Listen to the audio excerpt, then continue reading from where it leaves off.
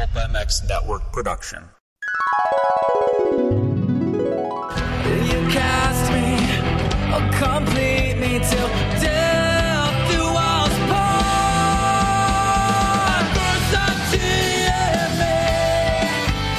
What's up, guys? It's Alex Gray, and you're listening to the Pulpmx Wrap-Up Show. That's all we need is more fake news, Pulpmx bullshit. It's quality, not quantity. All right, man? What's up, guys? It's Darkside from the Moto X Pod Show, and we're back with another episode of the Pulpmx Wrap-Up Show. This week is episode 378, with Jake Weimer in studio. One of my favorite episodes of the year so far. I want to thank all our sponsors: Atlas Brace, FMF Racing, W Wheels, Roost MX Graphics, Guts Racing, Get Data, Firepower, EVS Sports, Eagle Grit Hand Cleaner, MotorcycleIndustryJobs.com, LAHondaWorld.com, Ride Engineering, and OGO Bags. On the line with me, I've got a couple guests. Some of you guys may know, some of you may not. WUSA provides the best quality wheels in the business. Whether you race professional supercross or just a weekend warrior, W has the wheels for you. W can even restore your old wheels. Visit WUSA.com and let John and Kristen Anderson take care of you. WUSA proudly brings you the one and only Mr. Ryan Tanner, the designer. What's up, dude? Hey. You doing all right today? Doing okay. Good deal. Had a long day of work designing other stuff, but it's been good. Right on. All right. Well, we've also got one more person on the line, of course, and if you're looking for a high-performance seat cover and foam, Guts Racing is it. Andy Gregg and Guts Racing are providing seats for many of the top riders in the world. So visit gutracing.com today. Guts Racing brings you Dan Colvin, Mr. Snap-on Dan from Main Event Moto. What's up, Dan? What's happening? Not much, man. Just got off work and happy to talk to you guys and do another episode of the Wrap-Up Show. Stuff. So you guys are longtime Moto fans. You guys are longtime Pulp fans. What'd you think of episode 378 as a whole, Dan? It was one of my favorite of the year so far. Yeah, it was a really good episode. Jake Weimer is actually a really good in-studio guest. I enjoy listening to him. His insight and just a good dude. I enjoyed all the guests, and it was a really good show. Awesome. Ryan, how about you, man? You've done some work for Pulpmx in the past. You were on the Roundtable show with me and Hobo Nick and Travis Marks, but what'd you think of episode 378? I thought it was great, and I think it points out a continuing trend that riders are really restrained when they're in the business, but once they get out, you see that they have this massive personality, and I almost feel like we need to start just having more retired riders on because they bring it. Yeah, I agree. I laughed my butt off all night, very much like when Ryan Villapoto's in. So we're gonna get into Jake here a little bit. Yeah, he was a great host. So just right off the bat, they opened with the topic of Nashville. So what did you guys think of the Nashville race? Ryan, you first. I was a little surprised at the performance of some of the riders, mainly Tomac, where I felt like it's just one of those switch flip things where he just all of a sudden shows up. And the question of what the last 2 years is like, when is he going to be what he was supposed to be? And then also Cooper Webb, where it was like, what is going on there? It was just like a little bit of a switch flip there for him, where I felt he wasn't as strong as he really usually is, but he also could be going into the I need to finish and not make a big mistake to finish out the championship, because he's not sealed, but he's pretty close.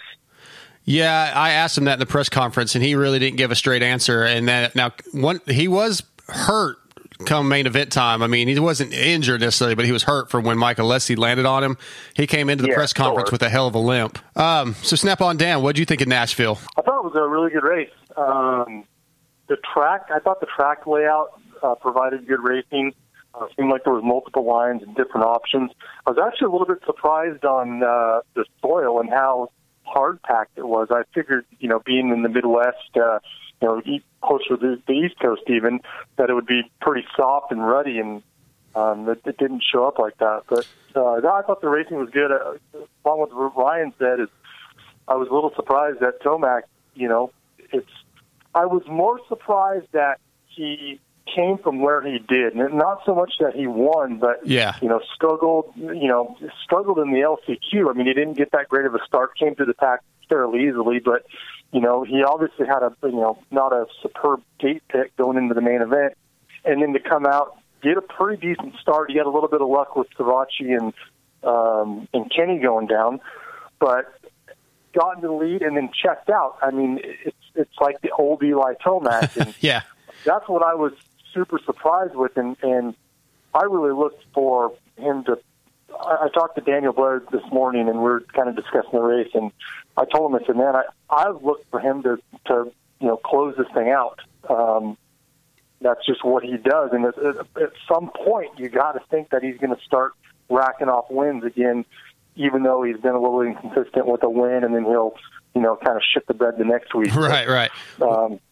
You're a little biased because you are an Eli fan, and every week we think he should be able to do that, and you just never know what's going to happen. And we talked to him in the press conference, and he's been asked a few times, and he talks about that window, that small window when his bike is right, and the adjustments they have to make from week to week. And one of the things that Weimer said in studio Monday night was that how small that window is just weird.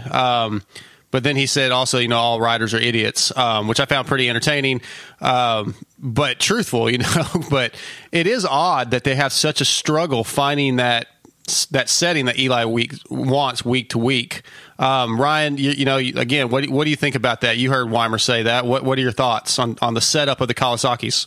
Well, I was actually shocked to hear the insight you had about them always seeming to have a couple little bit of problems with the bike itself. That was one thing when he talked about his time there. But, I mean, I get it. Coming from, not that I am, by all means, not a good writer, but just when have insights into professional sports, it's literally what makes people win and be winners is that little, 0.1%. And that, for a lot of supercross and motocross, is probably going to be part of the bike. And when it's not right, they're not comfortable, and they can feel every bolt and every movement on the bike. So I can imagine that you're not comfortable, you're not willing to hang it, and I can see that. And for some guys like Stu, that he didn't care, he was just going to pin it. And then maybe Eli's a little more methodical about it. He's like, look, this risk isn't worth the reward. Well, for me not being comfortable. Yeah, that's exactly right with Eli. I think I asked him last year at a round. We were talking at a press conference on the Nationals. I was asking him about, like all of us as media and fans, we talk about how long it took you to get up at some of the Supercross races and what's going on with Eli. And he said, man, I'm not going to take a chance when I'm on the backside of a triple or in a place where I could get hit. It's not worth it. He is methodical. He does think these things out. And then on top of that, you have the issue with the bike smoking all the time and whether he is burning up clutches like Mathis was told, or there's some other issue that has to get in his head when he's out there. If he knows that things smoking week in and week out, the bike has broke a couple times. Man, I mean, would you want to hit a triple snap-on Dan if you knew that bike could lock up at any second because it was smoking? Yeah, you got to think that that's probably playing in his head somewhere. Sure, but. Obviously, if it was a huge issue that, something would be done, or, if I was going out there, and I'm not a professional supercross and motocross rider either. And I've got to get you off here then. I thought we only had professionals. So, if I truly felt my life was in danger, I wouldn't throw my leg over the bike. Right. And maybe that's why we're seeing him just, at times it's like he's not even trying, and yep. But in the same sense, you got to think that he went back to the truck. He, maybe he did, maybe he didn't watch the heat race, saw the bike walking up on TV, watched the LCQ, sees the bike smoking, and that's kind of in his head.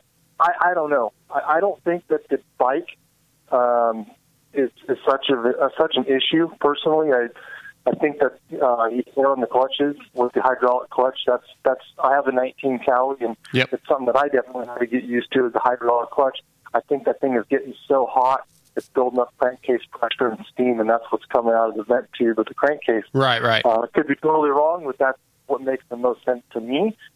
I don't necessarily think it's, what's causing these catastrophes, and we don't even know if it was a catastrophe, the motor blowing up, or what it actually was. Sure. I don't buy as much as the bike as, something's in his head. Right. Yeah. And you may be right. Of course, we'll probably never know. But and you mentioned the dirt earlier. The dirt was very hard. There was lots of rocks, and one of the TPJ guys that works for TPJ who told me during track walk they were picking bricks out. And after that, I asked a bunch of the riders. Yeah, there's bricks, there's bottle caps. It looked like it was dirt from a job site that didn't get sifted. Ben LeMay told me it looked exactly like the dirt they raced in Arena Cross out there. And then another rider told me that's just the type of, if you dig down a foot or two anywhere in that area, you get all this rock and stuff. So it is not the best dirt. It didn't seem to be, but the race really was good. It was a good event. So hopefully Nashville will stick around. Let's move on to the show a little bit more. Dino came on. He was the first big guest of the night. And with that interview came the new mantra for Dean. Dean is Dean. He talked a lot about his mentality of racing and how he's building confidence in the last few weeks. As each race he does better and better. It kind of surprised me a little bit. I always think of Dino as a really strong, having a lot of confidence. The guy's fast. He's been around for a long time.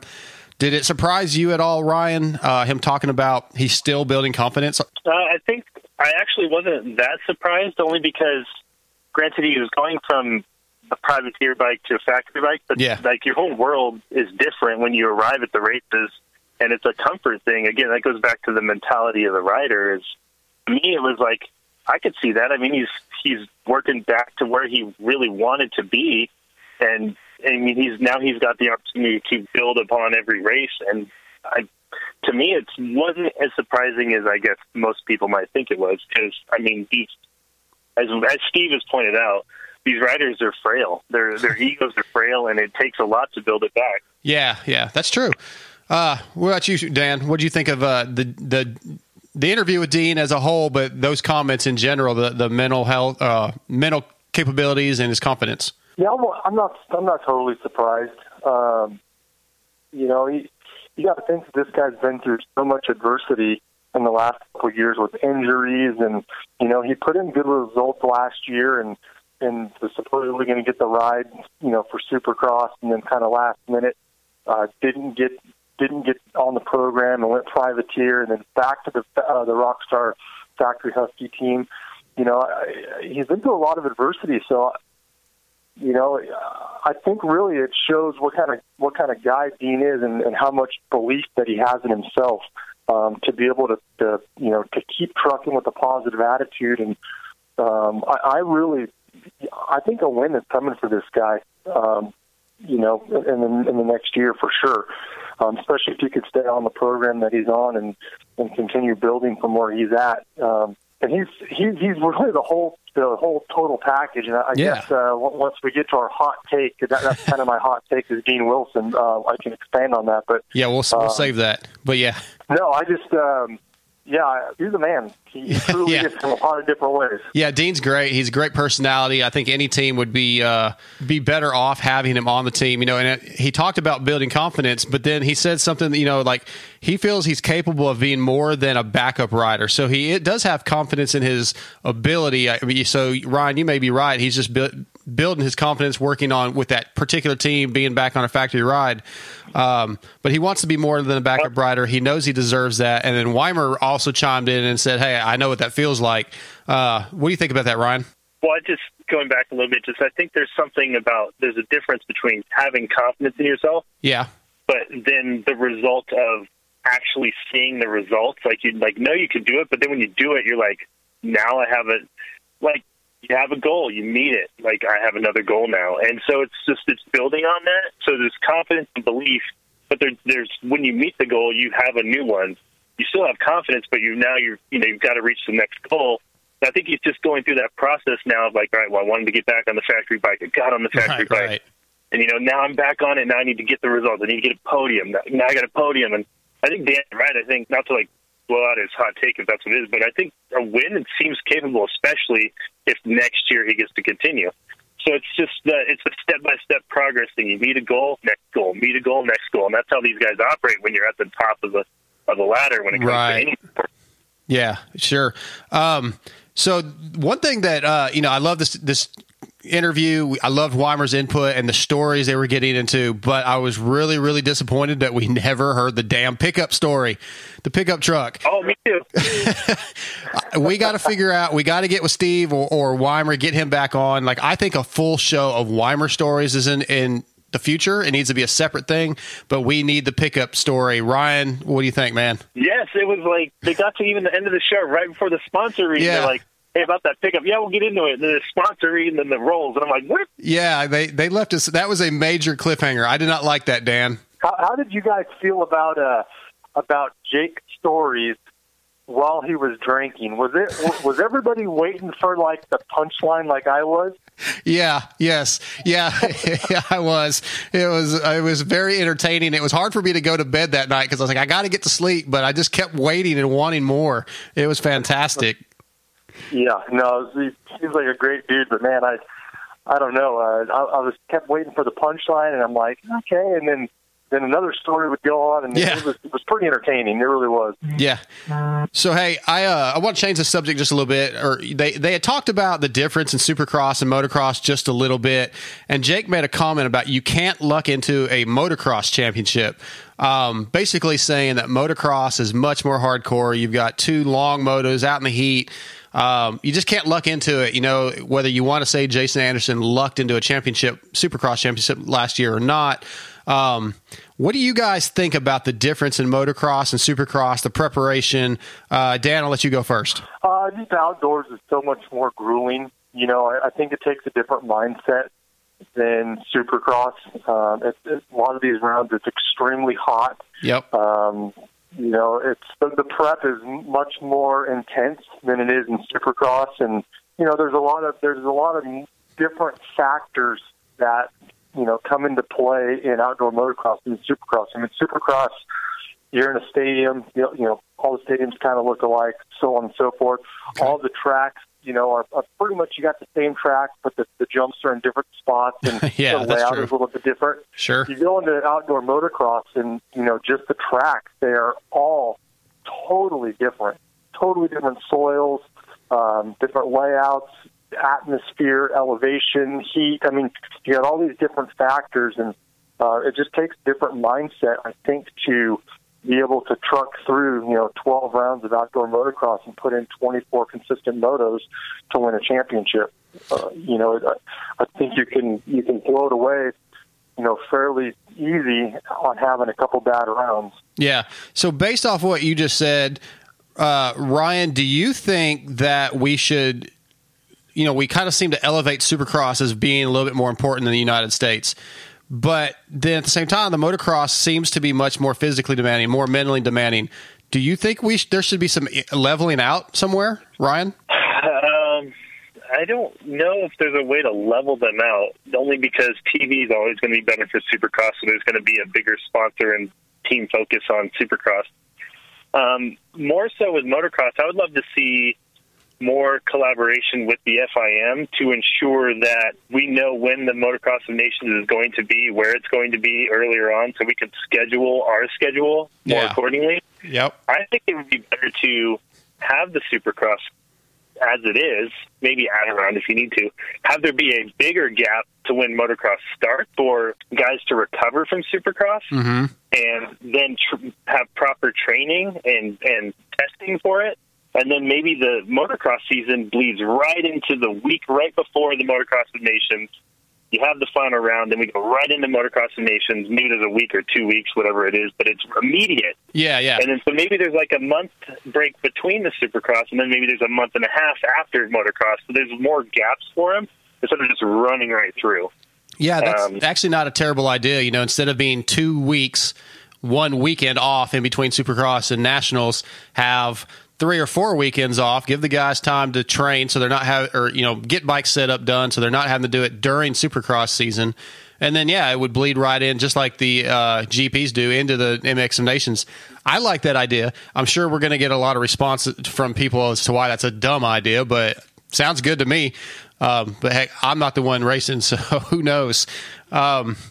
So again, we were talking a little bit ago about some of the stories between Weimer and that Weimer was telling. One of them he told in this time frame of the show was the J-Law yelling at Dungey on the line and his mental intimidation. Man, I really feel like after listening to that, I've got to go back and watch those races, that time frame of when he was just totally fucking with Dungey.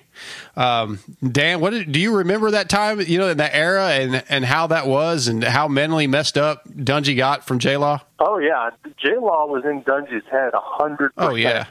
I mean, J-Law was in a lot of guys' heads. He was in RV's head. He was in a lot of guys' head. But, Dungey, for some reason, it certainly affected Dungey, more than the rest of them.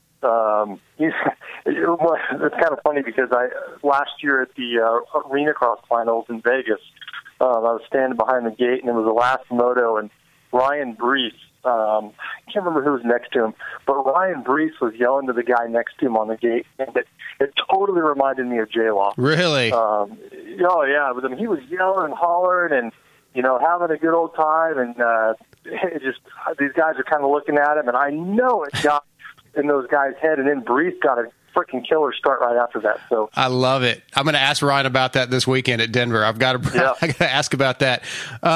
So Ryan, what about you, man? Was that like a fun time watching Supercross for you, knowing that there was all this mental intimidation going on and mind games? Yeah, I actually wish there would be more of this type of reporting and stories that could come out that were more credible. Like, I know Steve can report these things, but like hearing it from a writer's mouth that was there present. Oh, yeah. Just the idea of this, this stuff happens every week. Like, you hear about the riders in the 80s and 90s, like, they'd pull over, they'd grab each other's brake levers and clutches and stuff on the line and all that stuff. Like, that's the stuff that I love to hear about, and it happens every weekend. And so those are the things and those stories that I love hearing about. And now hearing that story, it puts so much into perspective of that championship between J-Law and Dungey. So much in perspective. You could probably get some of those stories out of some of the privateers. If you got them on, and I bet some of those guys that really don't have major sponsors to upset, they might tell some of those stories, and that's not a bad idea for the privateer life pods that Steve does, is to ask some of those guys, hell, give us some stories of some of the dirty stuff you see, the mind games that you see. That's actually a pretty good line of questioning for him for the future. Okay, so I'm going to jump. As a fan, yeah, go ahead. As a fan of the sport, that's the kind of stuff that we want to see, and hear about, honestly, because we see the stuff on TV, we hear the cookie cutter interviews and so on and so forth. Man, the behind the scenes stuff is truly what sparks the engagement of the fan. Yeah, I totally agree. That's why some of these, like the spy moto video, the moto spy videos that have been coming up on YouTube and stuff, they're really focused on the top riders, but I wish they would get into some of those things. Like after a couple weeks ago where Cooper and Marvin got together, I'd love to see some cameras in there, like immediately, tell us what happened, tell us your thoughts, and let's get what's happening at the Baker's factory, during the week. What kind of things you guys, what's going on? There's got to be more stuff that we're not hearing. I definitely want to hear more of that, but finding somebody to tell those stories is going to be difficult. All right, so I'm going to change subject again just for a second. We're going to get off the Pulp Show for a moment. Either of you guys listen to the review show from this week, from the race, Nashville review show? I have not. Okay. Well, there was some talk about Chris Blows, and hey, a lot of fans are saying, "Oh man, he needs a factory ride. Somebody should give him a shot." And Steve says he's too old. At which point, JT immediately is like, "You're waffling. You always say that it shouldn't matter. The age shouldn't matter. A guy like Chiz should get a job. A good paying job because of his results, not his age. That shouldn't matter." So we have a really good case here of Steve waffling. JT was blown away. Ryan, as a longtime listener, what do you think about Steve waffling and his wild comments from week to week and change at just the drop of a hat? Well, Steve sticks to his guns more than most, but that is surprising to take a stance when it's very beneficial to privateers, since that's kind of his mantra. Yeah. Is if you've earned it as a privateer regardless, then you should get it, or if it's available and you can get it. That's always been his mantra, so that is really surprising to hear that he was like, Bliss is too old. Well, it was pretty funny, and yeah, it took me by surprise. I mean, Steve comes up with some wild stuff sometimes, and you know, like, I mean, you just can't really always keep up with his thoughts or his ideas. Sometimes they're just very wild, but it was pretty damn funny when he said that. And JT was like, wait. You know, what about you, Dan? What do you think, man? Well, the age thing to me is such a weird deal because really, you know, what's Chris, 30, 31, probably somewhere in that ballpark? Yeah, I forget how old he is. They talked about it on the preview, the review show, but I don't remember what his actual age is. It's really not that old. And we always talk about motocross being, you know, a young man's sport. But truly, you know, it's a young man's sport because if you look at it, a lot of the top riders, you know, the Dungies, the Villapotos, have retired at a young age. So then all of a sudden everybody says it's a young man's sport and so on and so forth. I mean, look at Chad. Yeah. You know, Chad's still getting top tens and whatnot. I truly believe that sometimes it takes a rider, you know, to, you know, age a little bit to get better results. I mean, you look at some of these kids that come out of Loretta's, you know, the Cantrells and the Fox, and they get a factory ride and they struggle. And it could be because they're just not mature enough. But you got a guy like Chris Bliss that puts in, you know, consistent rides, you know, who really should be getting that ride, those factory rides. I don't necessarily think it should be these kids coming out of Loretta's that have no experience in professional motor supercross. Yeah, it's so hard for me to say. I'm not, you know, I see the business side of wanting to get these younger kids and the up and coming, you know, quote unquote superstars. But yeah, then when you have a guy like a Chiz or a Chris Blows who every week are making mains and sometimes beating some of the guys that are being paid a lot more than they are, they deserve something better than what they get, you know. And again, I'm not a businessman, so I don't know how you make that happen. There's not enough spots. There's not enough money for everybody. But it's certainly entertaining listening to those guys discuss it. And I love when JT calls Steve out on stuff. The tension between those guys is some of the best stuff on the show. So next up, Filthy Phil comes on, talks about his first round of Canada, which he said didn't go super well. I think everybody loves Phil. Dan, what do you think about Phil and his calls and he called Cade Clayson an idiot, you know, for his thoughts on the bumping he did with Gerke. What do you think? Phil is pure gold, right? Every time. I'm a pretty upbeat person and not a lot of negativity, but Phil is the only person that could be negative Nancy all the time and totally pull it off. Right? Yeah. And it's fun because if somebody else did it, you'd be like, God, I don't want to talk to this guy. But Phil does it perfectly. No, he's such a good dude. He's everything that comes out of his mouth is pure honesty. It's comedy, and you know, again, it's, you know, does Phil always put in the best results? No, but he's you know, people enjoy listening to him and talking to him, and you know. Yeah. Definitely. And whole other side. We have a new Phil drop at the outro of this show that everybody hear. I had Travis pull something he said last night, so we're going to use that at the end of the show. Ryan, what do you think about Phil? And during that Phil interview, Weimer says that JGR it's just not working out as a team. The Justin Hill thing's not working out, and they got into that a little bit. Discuss Phil and what you think of Weimer's comments about JGR. Well, Phil, like Dan said, is gold. Yeah. But I think the thing that makes him so enjoyable to listen to is he's negative, but he's not, like, depressed. Like, he's still, like, totally happy with his life and everything's good, but he's, like, still negative. It's very strange. Yeah. Like, he's appreciative of where he's at, but he, like, hates it, too. Right. So do you think if let's say he wins the championship in Canada, do you think he'll be, like, excited, or do you think he'll be, I could have done better? You know, what do you think his personality would be at the championship ceremony? Honestly, I feel like he would, like, hold a plate up and be like, "Cool, I won."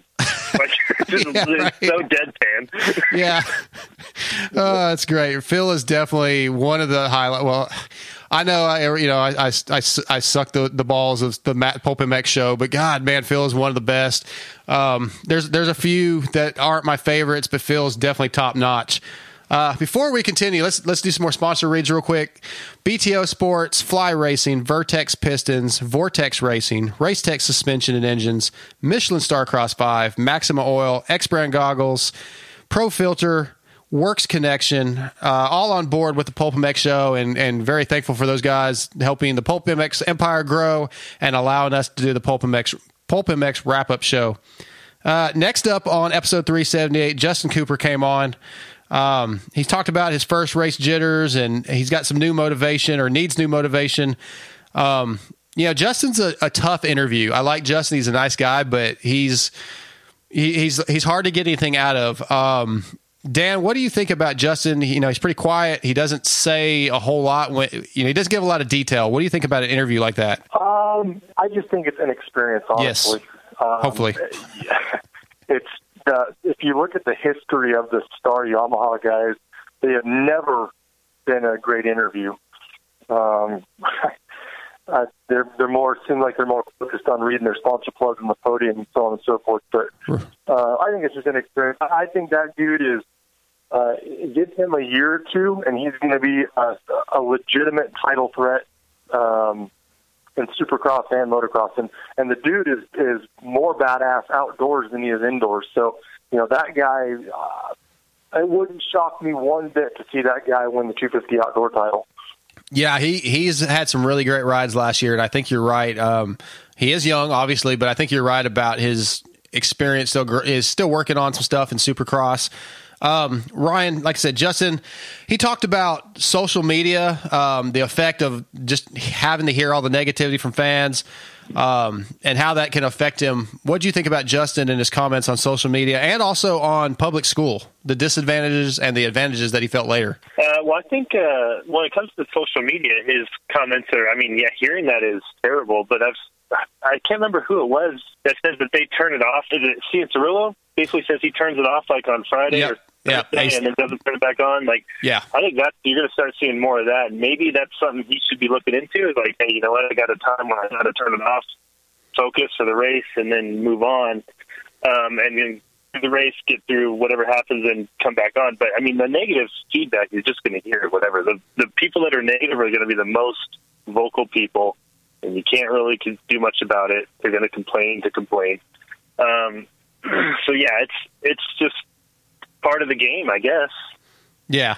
Well, I feel like it didn't bother him as much as I would anticipate it. He kind of said, really, what does it matter? And he mentioned that multiple times, whether or not he, truly is bothered by it or not. He didn't give me the sense that, it really bothered him too much, Yeah. It's hard to not be bothered by that, though, I would think. You see all the time all the negativity, and people are like, oh, you suck, or you don't deserve this ride. Social media it's good in a lot of ways, just in general, but it's also kind of an epidemic where everybody thinks that their opinions need to be voiced, and I'm not really sure why there's so much negativity with social media. It seems really strange. But I know somebody that I saw recently that was like, he posted on Twitter or on Instagram or one or the other, why am I blocked by, and he tagged this person on Twitter, or like he's been blocked for a reason. I just don't even understand how you get blocked. Like what's the point of, if I don't like something or somebody, I don't feel the need to say it. I'll just keep it to myself. I don't really understand where all this negativity comes from. Dan, what do you think about it? What do you think where's all this negativity in our country stem from, or in the world, I guess, in general? I honestly think it's just a sense of entitlement. People Good answer. Feel like since they have the right to voice their opinion, that it's okay to do so. Yeah. And, the generation that we're in, that's just the mentality. Unfortunately, it brings a lot of negativity on the sport, and with the riders and so on and so forth. the social media thing is such a necessary evil in today's day and age. You really got to be able to manage it. And I honestly think that, as the social media progresses, I believe you'll see more, people handling different Instagram handles for the riders. I don't necessarily think that they will have a personal Instagram that, they are logging into because, right. This is just going to continue to grow, and it can be a distraction if you don't know how to properly handle it. I think Cirillo is one of the best people at handling that when he turns that thing off so he can get focused, and he turns it back on when he's ready. Right. And I think that's a smart way to handle it. Yeah. So, okay, Ryan, shortly into the Justin Cooper interview came the highlight for me of the whole night, and that was when Will Hahn calls in, and he just pretty much hijacks the interview with Weimer, and they talk about Weimer's birthday, and Will slept in the bed with him, and Weimer's dad walking in. That was the highlight for me. That was the best part of the whole show. Talk about what your thoughts on that part, that segment was, and should Justin Cooper be upset that his interview was hijacked? Well, I actually had the thought when it happened. I was like, man, did Cooper get off the phone? I was like, did I miss something? Yeah. He just disappeared. And I mean, granted, Will Hahn and Jake Weimer obviously have a good rapport, and they were riffing, and so it'd be tough to just jump in there and interrupt what was going on. So I felt bad because I honestly thought he had gone, just hung up, or someone so I was like, did I miss something? And they said bye, Cooper, and they just. I honestly forgot that was what that the interview was even going on. I completely forgot. Yeah, and so, but the two of them riffing and reminiscing really was glorious. And there's another one of those stories that those things happen all the time, and that one is ridiculous. And I can't believe that even happened. And then someone's father saw this. It's just ridiculous. But Weimer just kept. He didn't ever really give any details, but he was at that point fairly lit, I think, and just kept repeating himself over and over.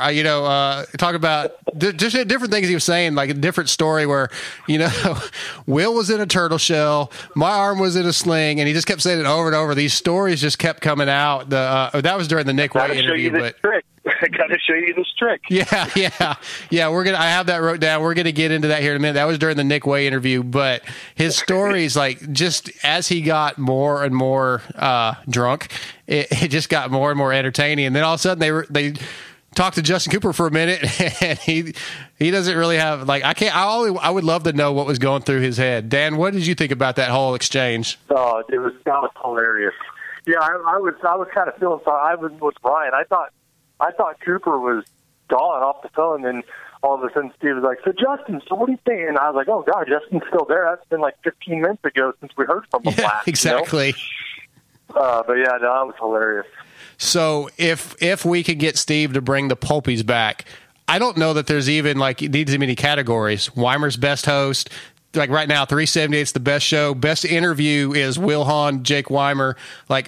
I'm done. It's over. That's all I need. How about talk about the Pulpies? Ryan, did you like the Pulpies? I loved them. I was pretty bummed they didn't come back around. I think they're great. Yeah. And I did a lot of work, damn it. And he just we're not going to do it. So how about you, Dan? Do you like the Pulpies? Yeah, I loved them. I'm bummed that he didn't do them again. I hope he brings them back for sure. Yeah. So Dan, I wonder, did somebody get butthurt because they truly didn't get a Pulpy? Is that what happened, or what? No, I don't think so. I think Randy Richardson joked about wanting one, and I think he probably already has one or two. But no, I don't think anybody got butthurt. I think Steve just didn't feel like doing it. I don't think he felt like the response was that big. I'm not 100% sure about that, but he had me put a bunch of notes together. I emailed him categories, and then he just didn't do anything with it. No, got to get back on him about it. Yeah, we'll definitely make a push for it at the end of this year. Dan, I just thought of this, and you're big friends with Daniel Blair. You've sat in the main event show numerous times. I think you've sat in studio with Pulp too, right? I haven't. I was actually going to do the one after Indy, but I ended up not making it to Indy, and I missed that one. Okay, so I just want, as a friend of Daniel's and sitting in the show and then being a fan of the Pulp show, Tell me what you like, what the positives are for Pulp, and then the positive, like what you like about Main Event that maybe are a little different. I think what Daniel's show, what I truly enjoy is it's kind of no holds barred. He pretty much speaks his mind as a guest on the show. We're pretty much given an open forum. Whatever I say goes. I've never been told, hey, don't say something. Yeah. And I like that. I like the honesty and the pure raw material. What I like about Steve's shows are just the content. I mean, you truly don't get any better content out anywhere than Pulpmx. The guest, Steve is just awesome at doing podcasts. He keeps your attention. And that's one of the cool things is, it's a 5-hour show. Yeah. To be able to listen to somebody for 5 hours really says a lot. So, agreed. Both great shows. Those two, and then the Moto X Pod are the three that I pretty main. Yes. To, we're in there. Yeah, MotoXPodshow.com. Thank you. You got all these podcasts now. It's like, God, man, where do you find the time to listen to them all, and how do you prioritize them? And that's, right. Unfortunately, I think that's what these newer podcasts that are launching. That's what these people are going to find that it's going to be hard to grow them just for simple time factor. Of the people listening to them. Yeah, we're seeing that with ours. Ours kind of has, the Moto X Pod show is kind of leveled out a little bit. Actually, I take that back. In the last week and a half, we've grown about 1,000 listeners, which is pretty. I really feel like that's got a lot to do with me doing this show for Steve. And a lot of people didn't realize that I even do a show with myself and my buddy TJ. But we've been doing it for a couple of years, and we love doing it. It's fun. Hopefully, it'll continue to grow. But Ryan, what are your favorite parts of what Steve does in the Pulpmx Show? And actually, give me something that maybe you wished he did better, if you have one. This is only because of how limited my time is. I mean, I would be okay with the show being shorter, maybe like a half hour, 45 minutes. Oh, wow. But okay. That's only because I don't get to watch it live, and or listen to it or watch it live. Yeah. Which I'd like to do, but I don't have the opportunity to. So I have to listen to it in podcast form, usually the next day in chunks, like at work. Yeah. So and that's just me. I'm very specifically have a problem with the length, but that doesn't keep me from listening to the whole thing. I always listen to the whole thing. But as far as the content itself, I think it's great. And what Dan said is true about there's something to be said about listening to someone for 5 hours. And I think part of it has to do with how natural it sounds. Like, he doesn't sound like he ever feels like I'm in front of the mic and I got to be on. Like, when you hear Steve on the mic, I imagine that's how Steve is every day. Yep. Talking to his friends. It is. And so it's no different. It is. I've seen him in the press. I was going to say that natural feel is what keeps you engaged. And I used to listen to many different podcasts, and when they don't feel natural, it's noticeable, and it's hard to hold your attention. It doesn't feel conversational, and that's one thing the show and the people on the show, like JT and everyone that's always a part of it, that's always done well. Yeah, I've sat next to him or behind him numerous times in the press box at races, and you're right. He does the show in the press box. This weekend, Dan Truman and Chad Reed came up and talked. We're sitting next to him. JT sitting next to him. We just sitting next to him. And they're talking. They're talking about what's going on the track. They're talking about things they have in the pits. They're telling the story that he told with J-Bone and having to tell Justin Hill that, you suck. That, I heard that story 2 or 3 times, and it's in the same form. They're just talking like it's normal. And when he does a show, it's basically the same thing. And that's something I definitely struggle with our show, that trying to be comfortable, and it's an art, and he's been doing it a long time. And again, I appreciate him allowing me to do this and hopefully try to get better. And as listeners, anybody that's listening to this, if you guys want to get involved and do the show with me, like Ryan and Dan are right now, hit me up at Darkside at Pulpmx.com. And that's also where you could submit your BTO hot takes, which we're going to be doing in a little bit. And I'll try to read some of those. I've got a couple this week that I'm going to read. But next up on episode 378 was Nick Way. Nick Way is always a good guest. He's funny, very, very intelligent. And this is when he was on, was when I decided like we needed an entire show with Jake Weimer telling stories, because this is where he talked about the turtle shell and one bad arm. It was fantastic. What'd you guys think of Nick Way? Ryan? Nick Way is the shit.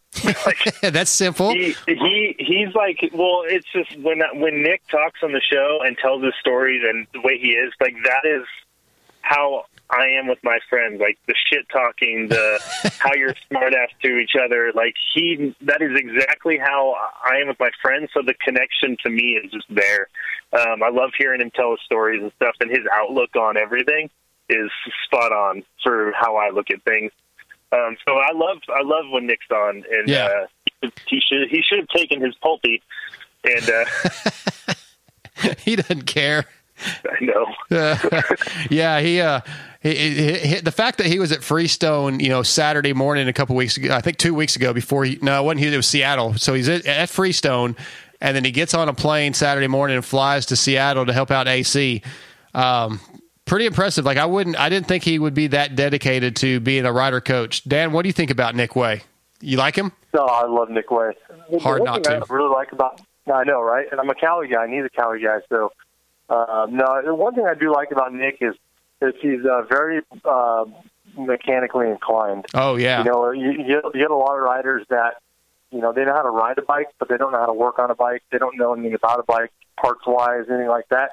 With Nick, man, he could tear down a bike and put a bike back together. I like that, and I like listening to his information that he puts out on that kind of stuff, or at least when he talks about it. Yeah. But again, he's just a solid guest. Get pure honesty out of him, and man, I really credit him a lot for what Adam is doing this year. As far as maturing as a rider and work on his technique. I mean, he looks much better on the bike. So yeah. So based off what you just said and how much you like him and his technical side, when Steve has a guest like, a Dino who's talking about last weekend's race for the most part, or you have the choice between let's say a mechanic or more of an insider that has a different perspective and a technical side, would you choose the technical side, the person that you don't see on the podium every week and hear that interview? Would you choose that over a rider? Absolutely. Okay. I absolutely would. Yeah, because we hear riders all the time, and it's like I said before, a lot of the interviews and stuff are canned, and yep. You hear the same thing over and over.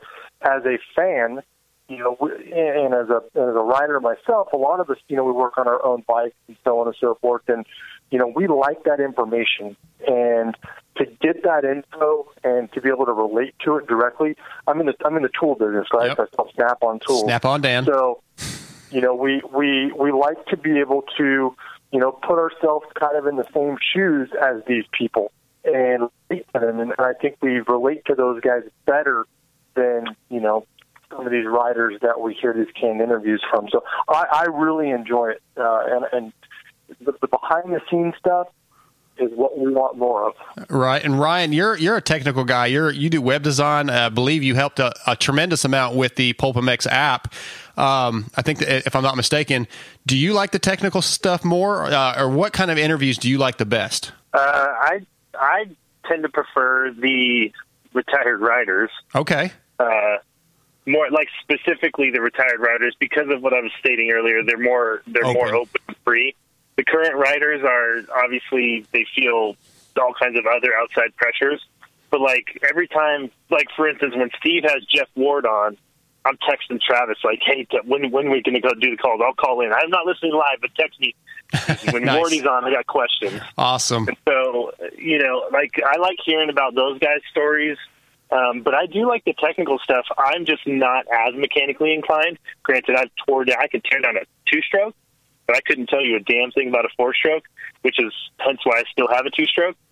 So, I can go down there and I'll tear everything apart and replace what I need to, but some of the 4-stroke stuff loses me, and I'm not as mechanically inclined. But it is cool to hear about because there are so many things going on those bikes. Oh, no doubt. And I've learned a lot from listening to those segments. So, yeah, definitely. And thank God some of those guys come on, like Berluti, because I've had to call Berluti and actually have him walk me through some steps on some things. So I like the technical stuff too, because like you, I can do some general maintenance stuff, but those 4-strokes are complicated. Yeah, I mean, like one thing that, and even when Kiefer's on, and he's highly technical, like things that I just had no idea what they would do, he laid them out in a way that was understandable for even me. Like when what happens when you move the forks up and down, and what that does to the bike, and how it handles it. Like those type of things are beneficial to me, even though they're highly technical. Those things are cool. And when Kiefer talks about it, he has a really good way of being able to put out in like layman's terms so they're easy to understand. Yeah, for sure. So the Race Tech rant was Steve kind of he complained, or he was ranting about the listeners, being pissed about the first hour of last week's show, which was the mountain bike hour, first hour of episode 377. He says basically, fuck off. Which, hey, it's his show. I love when he rants about stuff, and especially when listeners are involved. And he's kind of, I was one that did not really care for the mountain bike hour. Dan, you think that Steve should care that the listeners didn't like that hour, or just go with it? No, you got to go with it. I mean, I didn't enjoy it, but in the same sense, it's relatable to our sport. It's not like, they were talking about basket weaving. They were talking about, mountain biking. That's true. It's a direct correlation to our sport. And if we're going to grow our sport and we get dollars from other industries, unfortunately, that's the kind of stuff. And Steve was dead on, man. He gives us, 10, 15 hours a week of content every week. I think he could spare, a 1 hour for some mountain bike talk. Yeah, and that's my opinion. Yeah, and Ryan, this goes back to what we were talking about earlier. Is do we as humans even deserve to express every one of our opinions openly? I mean, really, it's not for us to. What's the point of telling Steve, "Oh, that sucked"? Just deal with it, because 99.9% of the time the content's good. Yeah, I don't know what your mental space has to be complaining about that. I mean, granted, I wasn't a huge fan of it. Because number one, I can't get over how expensive those bikes are. Every time they bring up that bike, I'm like, that's like $8,000. I could buy a brand new YZ250 for that or something like that. That is the hurdle for me. But the fact that he's talking about it, like, is it really worth it to call in to a voicemail and bitch and moan about it? Like, it does nothing. It does nothing for anyone. And Steve doesn't give a shit. Right. Just like Dan said, he's got to talk about this 24/7, 7 days a week, every week for an entire year. He does it every day. Moto. Like, give the guy a break. Like, he has to be on more than he's off. Right. So, let him do something else he's passionate about for just a tick of time. And quite honestly, if he gets enough, in my opinion, you get enough complaints about something like that, next time he'll just do it for 2 hours. Fuck you. Yeah, he's totally. Right. And we also had a voicemail rant where guy was bitching about the fact that they're changing the tracks because he feels like, quote-unquote, teams, mainly Roger DeCoster, KTM, are complaining that their riders are not doing well in certain sections, so they're going and changing the track. Dan, do you believe that there's any possibility that this is actually happening? Yes, I do. Okay. And you may have some insider info if you talk to Daniel. I don't know. No, I've seen some things. Okay. I'll just let it, and I've never heard a conversation. I don't know anything more than that, but I have seen some things that made me scratch my head relating to that. And, Yeah. I don't know. You gotta wonder. You just gotta wonder. All right. Well, Ryan, how about you? Do you think it's going on? And if it is, do you think it should be allowed? Should the track or whoever is dealing with it actually take those, it's okay. Like, they should change the track if there's something dangerous. But if one rider is struggling with a certain section, I don't think there's any reason that they should be changing the track to appease a team. Yeah, I don't think the track should ever be drastically changed to appease a team. But, and I don't know, obviously I don't know if it's happening, but right. If it were to be happening, if there's any one person I believe that would have the pull to do it, it would be Roger DeCoster.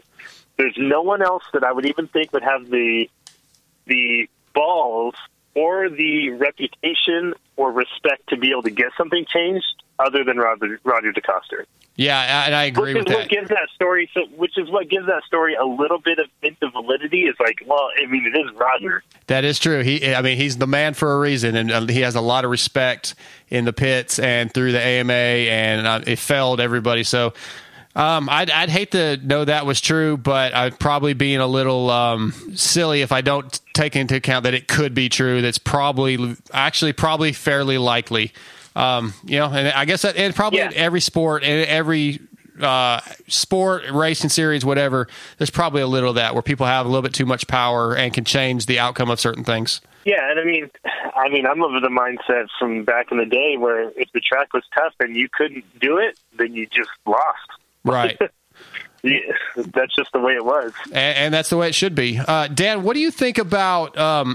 What do you think about all the complaints about the announcers? Steve brought it up that enough's enough. Leave it alone, is what he said. It's kind of getting old. It's like we know that that people don't like the announcers, but are we making too big of a deal out of it? No, I yes and no. Okay. I mean, I'm a little biased here, and Daniel's a friend of mine, and putting that aside, I think Daniel's natural ability to call a race and announce and point things out, is second to none.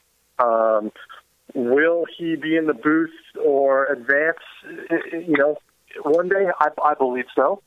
But until then, we got who we got, and you got to think that over time that. I'm just going to say it. Everybody's bitching about Ricky. Everybody's bitching about Ralph forever. But the whole new thing is Ricky. Yeah. I think Ricky will get better, or if there's somebody else, alongside Ricky maybe in the future, maybe it'll make Ricky better. I don't know. Do they need to work on it? Yes, they do. But it's to the point now, we're 13 weeks or 14 weeks into this thing. It's like, let it go, guys. Yeah. Just watch the race, enjoy the race. You got to put on mute it. It's to the point now where when I hear one of them say something off the wall, it goes right over my head. Yeah, and I agree. Ryan, you just got to let it go. Ryan, what do you think about all the complaints? Are they? I mean, they're warranted to some degree, but is it getting to be too much? Yes. Complaining about it at this point is stupid because. One, Feld is not, or NBC or whoever is not going to change because of the Pulpmx fans complaining to Pulpmx. Why not? Yeah, but I think there's something to be said about Ricky himself, and not Ricky himself, I should say, is that how Steve keeps talking about the qualifications why Daniel doesn't get picked. And I think Dan's right. Like, Daniel is, again, back to natural conversation. Like, he sounds natural.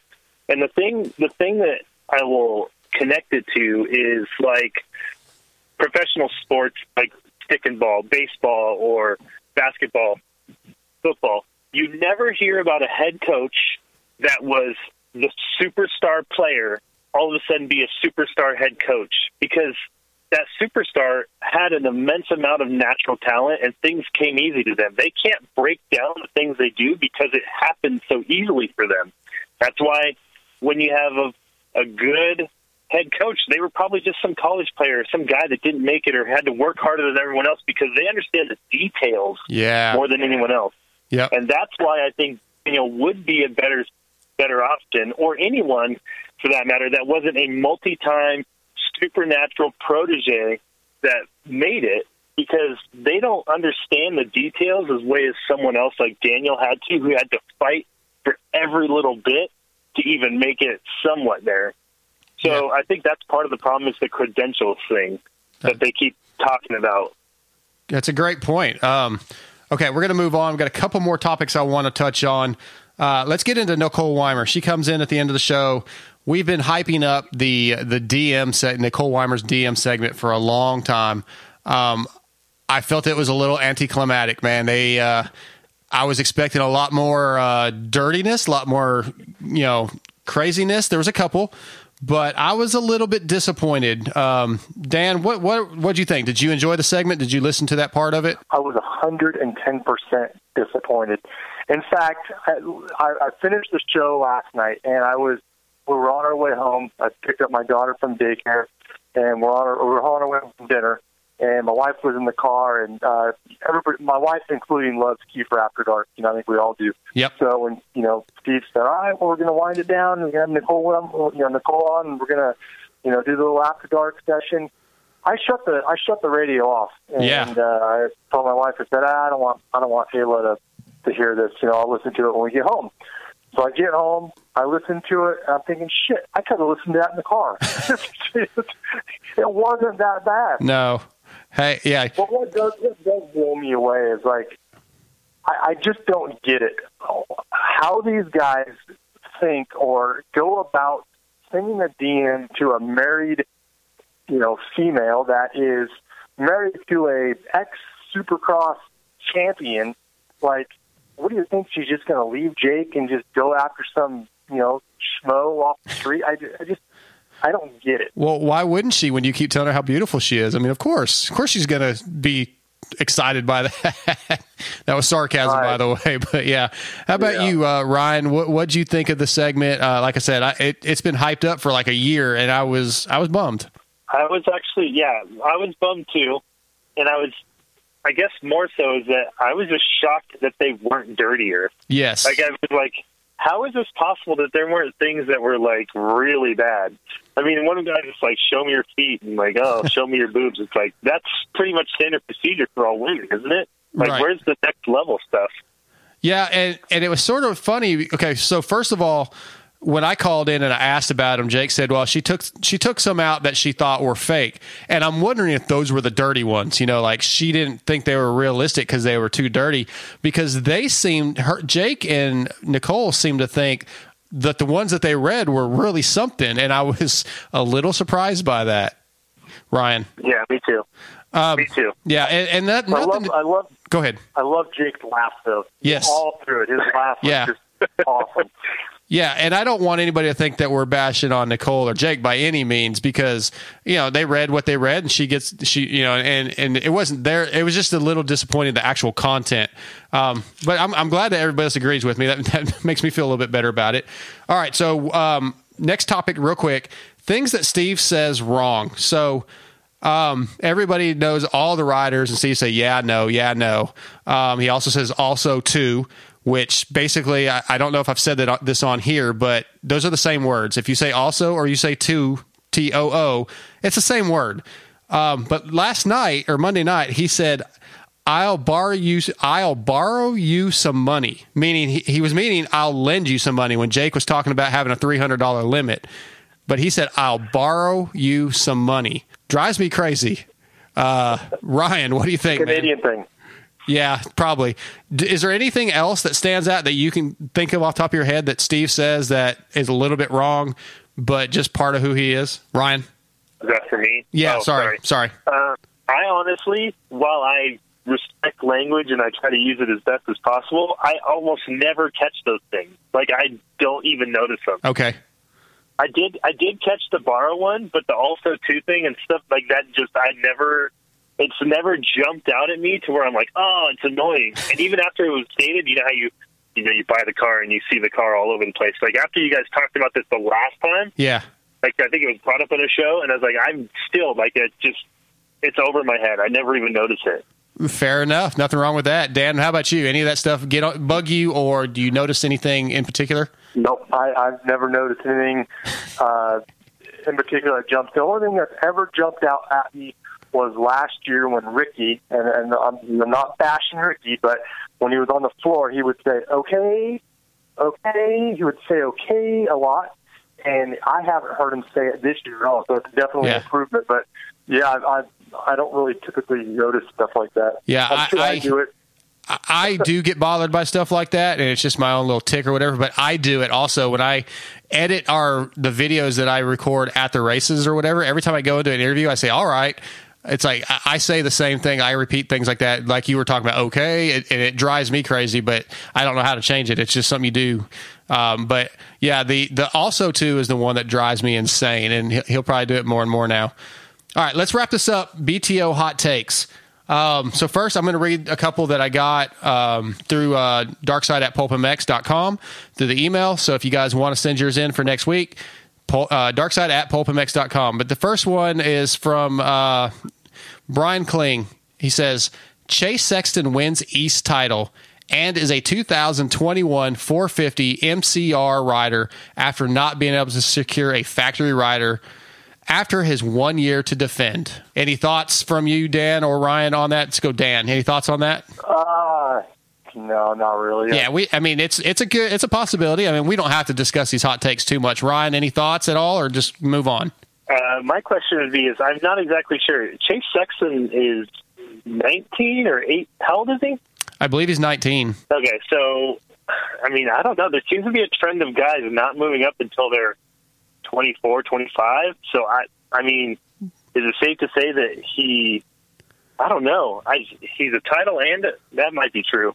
That might be true. Yeah, I mean, if he wins the title, then he defends it, and he has to point out. I mean, he has to go somewhere. Or the quote-unquote rules change. Right. Right. All right, so I got another one here, and we'll just read it, and we'll move on. Just came from Tyler Smith. I don't see how Tomac or Muscan can stay at their respective manufacturers going into next year. In my opinion, Tomac should have re-signed the last time. I'm not sure what that last part means. You guys, either of you, Ryan, think that those two riders will be with their current teams next year? Ryan? Yes. I mean, isn't Tomac signed through next year, or is this the contract year? It's up in the air. There's rumors that he's already re-signed, but I think he still has one more year. So, yeah, I think you're right. So maybe he probably means once the contract runs out. Yeah, I think that next year Tomac is still there. I do think Cianciarulo goes there and Savacci is out, or they go 3-man. But I'd be shocked at that. That's the hot take, is if they went 3-man. But right.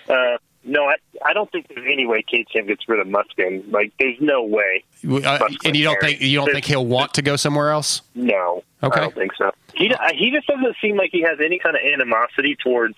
Like, he wants to beat Cooper, yeah, but he doesn't strike me as a guy that's like, I'm going to take a shittier bike right to not be on that guy's team. No, I think he's on the perfect program for him. I think you're right. All right, let's get to your hot takes.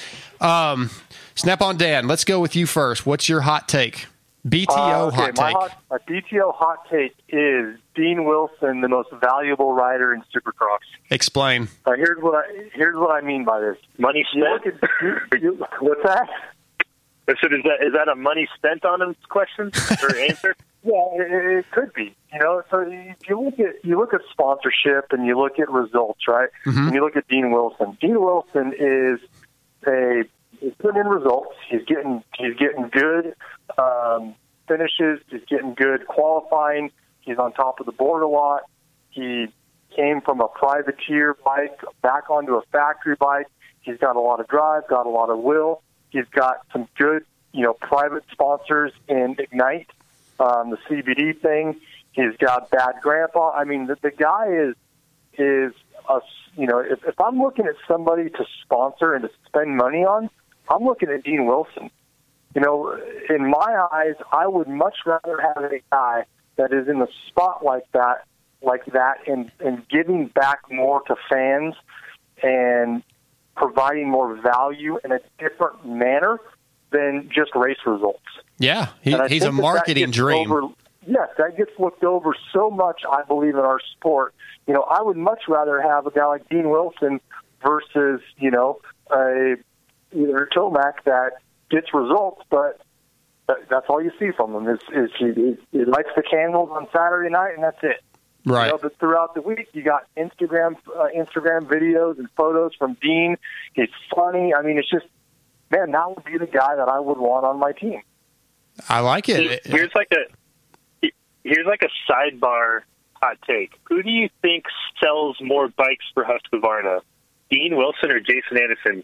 Oh, in my opinion, you know what I mean? It's Dino.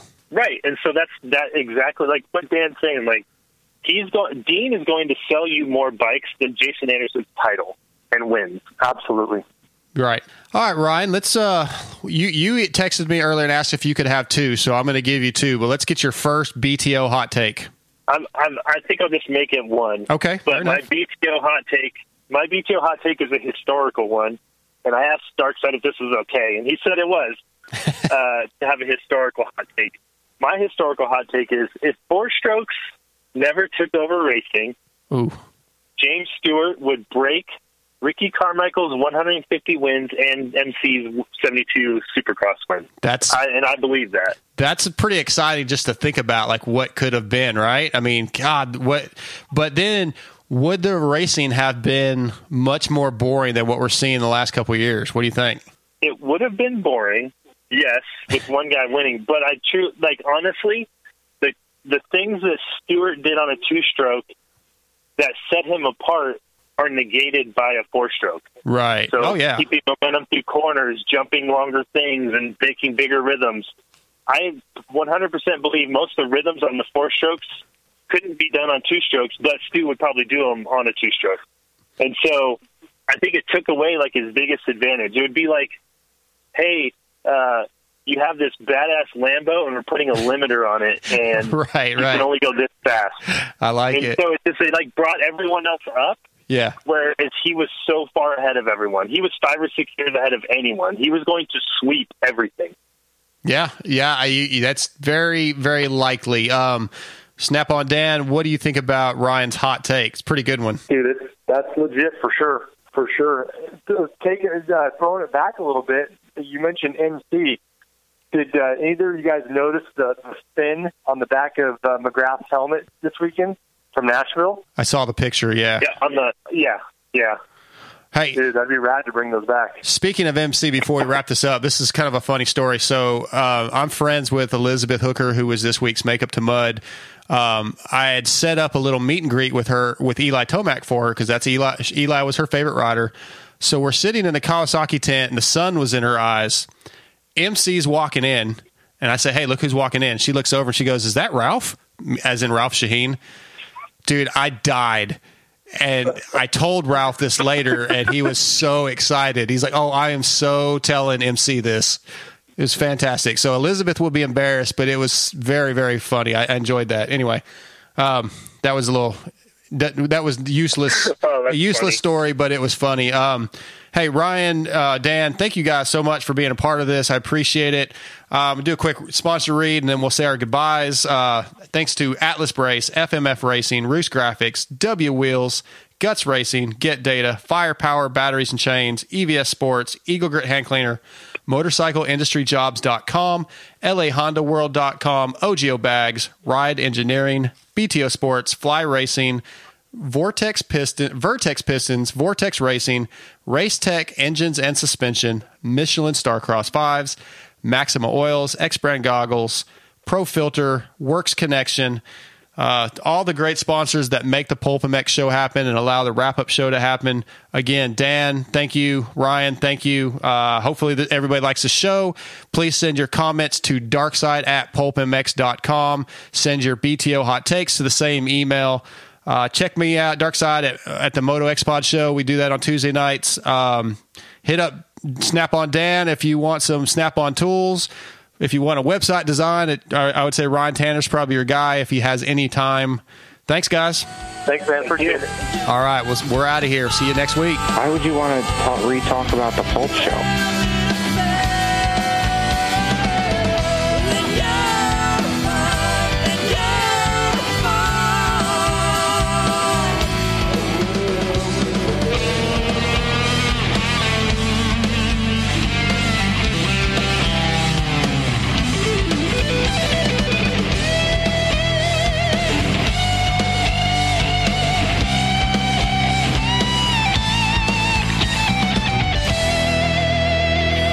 Adversity